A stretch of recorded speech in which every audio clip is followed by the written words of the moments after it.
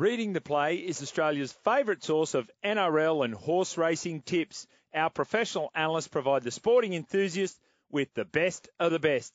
Get the best professional tips and previews from our tipsters direct to your phone. Readingtheplay.com.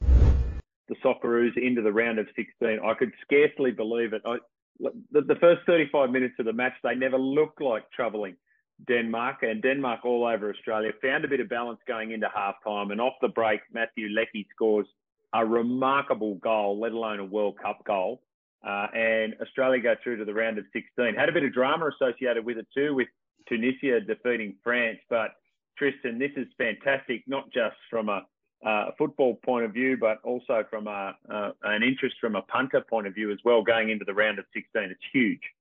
Oh, it's enormous. And, I've been a big Socceroos fan for many years, and I was probably a little bit concerned after that first performance against France. I could see us getting bundled out reasonably easily, particularly after seeing how Tunisia went against Denmark. I thought getting some points off them to make ourselves alive going into that last game was going to be difficult. But, a really solid defensive performance, a great finish by Mitch Duke got us through into a Danish game where we're playing a team in the top 10 in the world that were dominating us early, and then we just absorbed that pressure. And as you say, the Matt Leckie, the counter-attack goal, it was phenomenal. He's been a great servant of Australian football for many, many years. He's obviously at the back end of his career now, but still doing great things in the A-League. And it was a phenomenal finish. And as you say, I was quite confident going into that game that we only needed a draw to proceed through to the next round. And for Tunisia to get that goal and apply the pressure, I think it would have been a very, very disappointing night if they had finished a draw and not got through. But yeah, it's great. It's going to be fantastic for the betting turnover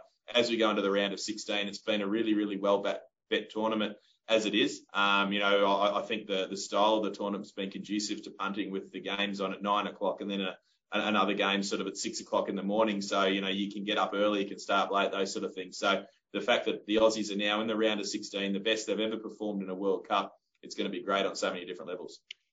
Jimmy, I thought it was also great too to see a number of people on social media after the game, in particular Phil Moss, who is a great student and past coach, acknowledge the changes by Arnold at half-time. He made a couple of tactical changes, made one key positional change with a replacement, and that seemed to really kick Australia into gear into the second half. And not only did they go on and win it, but Arnie has got some acknowledged for what he's done, those changes, and he sets up just an amazing clash in the last 16, doesn't it? Is Harry Suter not a superstar? Yeah. he just blocks everything. They just, yeah. I know he's 6'7". They can't get past him. He's got great mobility for a big man. Has a real physical presence.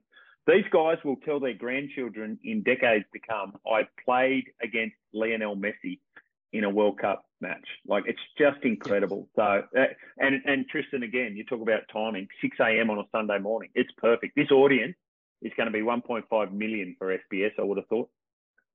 Yep. 100%. And what it does is we've got a World Cup coming up now in the next edition, which will probably be one of the most viewed events ever, with an extra 16 teams coming into the competition in America, in Canada and Mexico. And it really now will just create that impetus, because if we didn't qualify, if we didn't beat Peru those months ago where we were on a knife's edge, we were big underdogs not to get through.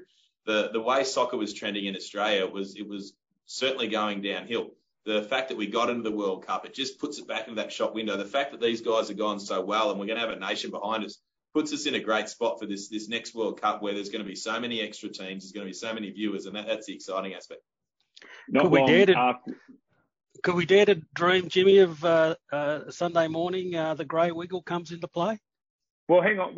Give us the market, Tristan, for that match, because Australia were the $7.25 outsiders against Denmark.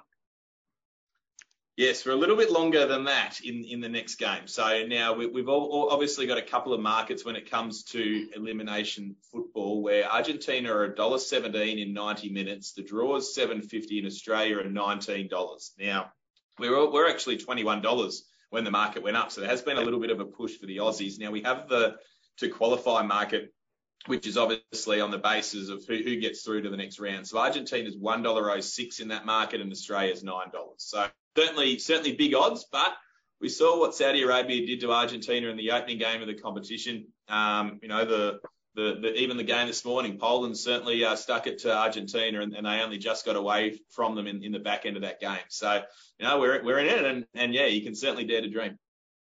And Messi missed a penalty too, so you know you just never know. You just never know. But a very open tournament. What about the tournament winner overall, Tristan? Because you start looking at it, and you know Brazil have played well. They've been steady without being superb. France have been really strong, and then lose to Tunisia with all those changes. Argentina lost that opening game. Germany are in real trouble. You start looking at someone like England, and you think, surely no.